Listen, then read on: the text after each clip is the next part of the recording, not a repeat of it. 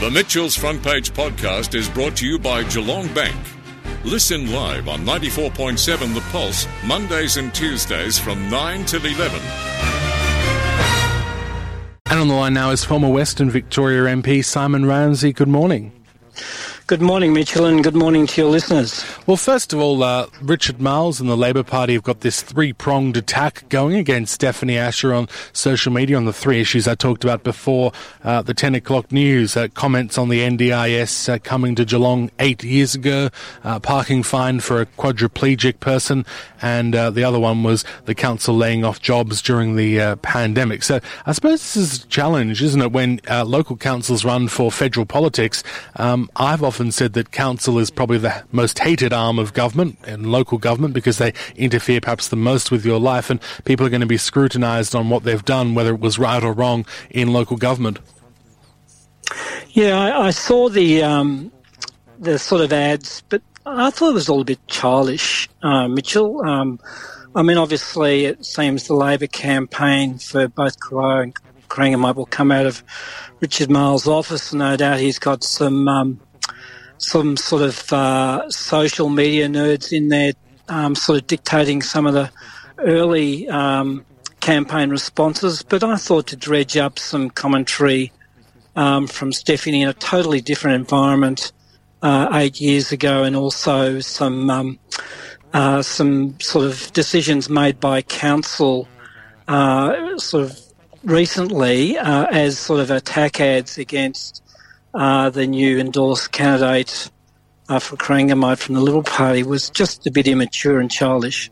I found it funny that they couldn't find a photo where she wasn't smiling. Obviously, there haven't been enough of those in circulation yet, but usually in those attack ads, they've got a photo of the person grimacing or looking angry towards the camera. Yeah, look, honestly, I did hear a bit of Tom Rowe's interview, which was quite a lengthy one, I must say, Mitchell. Yes. He went into quite a bit of detail.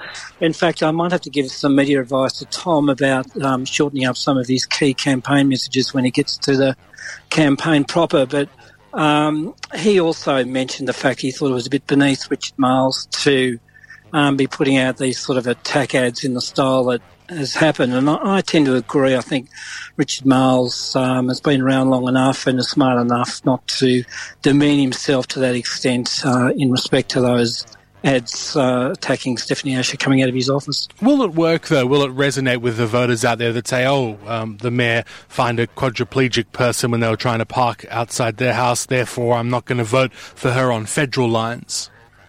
Well, again, I thought that was, a bit of an outreach, really. It was, in fact, the substance of it is probably right in that it was a stupid decision by council not to allow, as I understand it, that parking space was actually adjacent to the home of the disabled person. So it would make sense that they are able to get some sort of permit to use that parking spot. And obviously I think there's been some discussion with council about relaxing some of the attitude of the car park inspectors in respect to issuing fines and moving people on in respect to public car spaces that obviously have a need to those that are living close by. But again, I just think it's all pretty petty, don't you? I mean, really, it'd be interesting to know, and I hear what you've said in the interview with Tom Rowe, that Stephanie Asher has requested that she make no public statement as a Liberal candidate for Corangamite until September.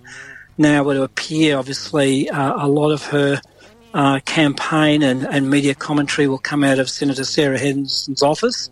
But more of an issue for me, of course, is how and when is Stephanie going to separate her current role as Mayor of the City of Greater Geelong as against her now endorsed Liberal candidate for Corangamite responsibility and commentaries. I think that distinction needs to be made very clear very soon.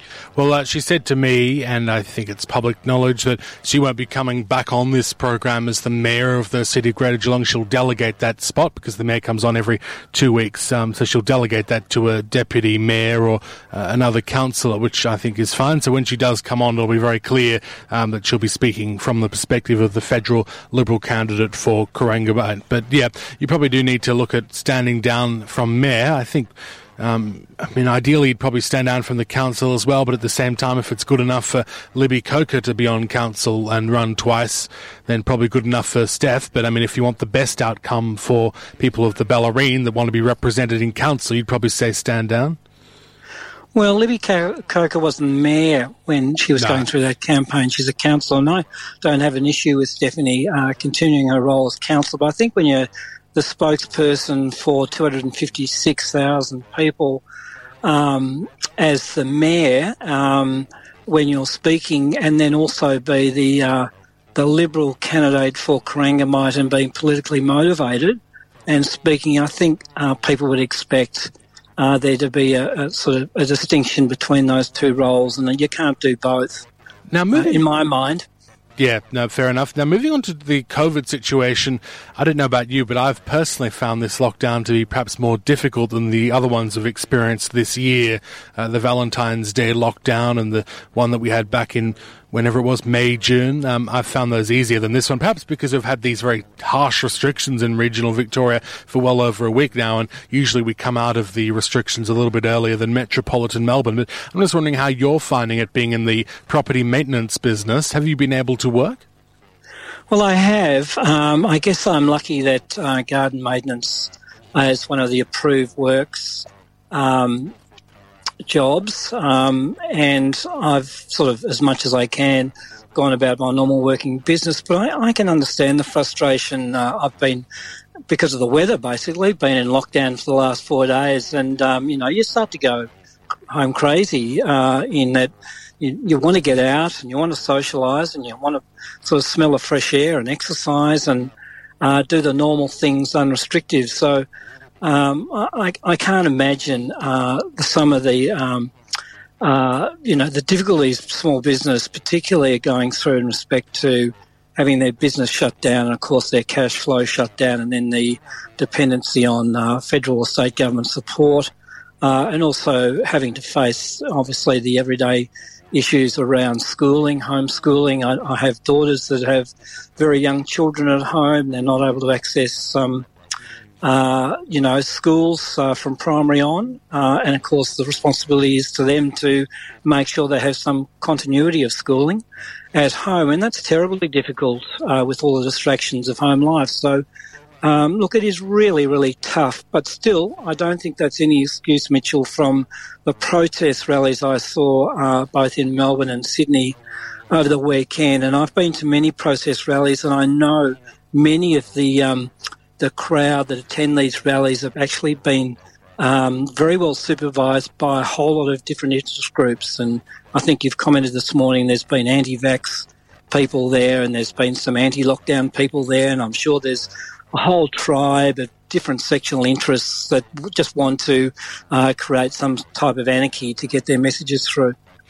Well, that's absolutely right. I mean, I take the view that no, they shouldn't be out protesting. I mean, it has the potential to become a super spreader event, and then we'd be in a very dire situation, and the freedom that they're calling for would be lost even more. But I suppose you really do have to look at what happened with the Black Lives Matter protests last year. I mean, if it's good enough for them, why isn't it good enough for the people that have come out over the weekend? Now, I condemn both and say that we shouldn't have protests at all, but I think some people out there have been changing their position just depending on what the cause is. Well, I agree with you in that I think Daniel Andrews is terribly hypocritical in allowing the Black Lives Matter protests to go ahead, yet is condemning the current protests now, because the transmission of the virus is the same. You know, if you've got a group of 10,000 people or 5,000 people in a confined space, that, the risk is too high to allow that sort of democratic freedom, I guess, in protesting. And also the attack on the police. I was just disgusted. Yes, punching the horses. Yeah, punching horses and throwing black ink at police men and women. I just thought, to try and instill the respect and order of law enforcement into our children and what's right and wrong, and they see that on TV, and I just think, we're going back 10 paces at an awful quick rate. In my mind, I'm in agreement with the police. I think, they should be captured if they can on film or fined heavily for their actions. The messages need to be more stern, I guess, in respect to the lack of irresponsible behaviour by these people in putting others at risk. It seems to be fine for them to say, well, it's my democratic right and freedom to be able to protest, and I don't want lockdowns, and I'm going out there to use my lawful right to express those views. But the fact is, it wasn't a lawful right. They are actually endangering other people. They're putting other people at risk. And also, they offer no alternative. And I'm a bit annoyed about even our own local state parties in that they condemn lockdown, they condemn border closures, yet really offering no sort of option A, B or C instead. And to my mind, there has been reasonable success in this latest lockdown because the figures are quite encouraging. I think there was 11 cases, new cases overnight, but they're all confined to those still in quarantine, which I think is a fantastic effort given what we've seen in Sydney.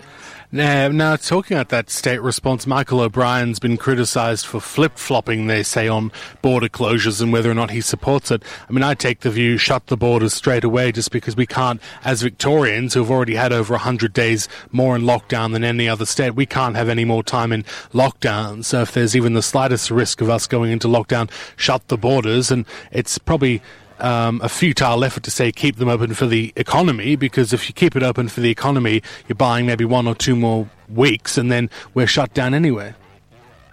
Well, that is true, and I think, even some of our local state MPs, particularly in opposition, are somewhat frustrated by the positions of the leadership in, sort of, as you said, flip-flopping. I mean, there's even talk of when Parliament resumes, State Parliament in first week in August, that we look like having another leadership challenge. I mean, it's bizarre. We as party members are being asked to send out a whole lot of DLs to to constituents talking about the opposition leaders' current policies, and in the same breath, of course, we're now talking about another leadership challenge. So I just really think the opposition needs to have a good hard look at itself about where it wants to be and how it wants to be leading up to the next state campaign, which, we're going to be overshadowed by the federal campaign from about May, presumably, or probably from early next year till May. And then, of course, we've only got till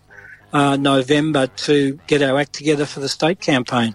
Now, I'm just wondering if you've been following this debate around the Pfizer vaccine going to New South Wales and them saying we want more Pfizer vaccine in New South Wales because of the situation we're in. And I absolutely empathise with what they're going through, because I wouldn't wish what we went through last year on anyone. But at the same time, I feel like sending all the Pfizer vaccines to New South Wales is a problem because it's a sort of reactionary thing, and it does take about 6 weeks for that vaccine to take effect and for you to go through both courses of the vaccine. By then, the outbreak may have moved on to somewhere else. So I take the view we should continue on with the rollout as scheduled and per capita, but that's not what some people are saying.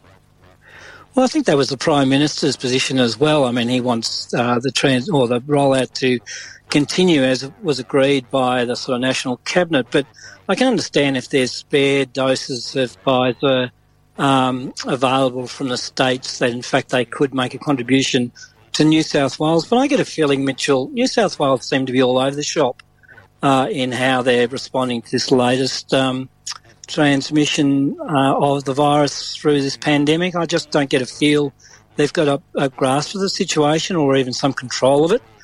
And also the messaging about the use of AstraZeneca or Pfizer in the different age demographics is terribly confusing for nearly everyone. I mean, we're told one thing one day and one the next, and then of course the Prime Minister blames ATAGI, who's providing advice and recommendations to the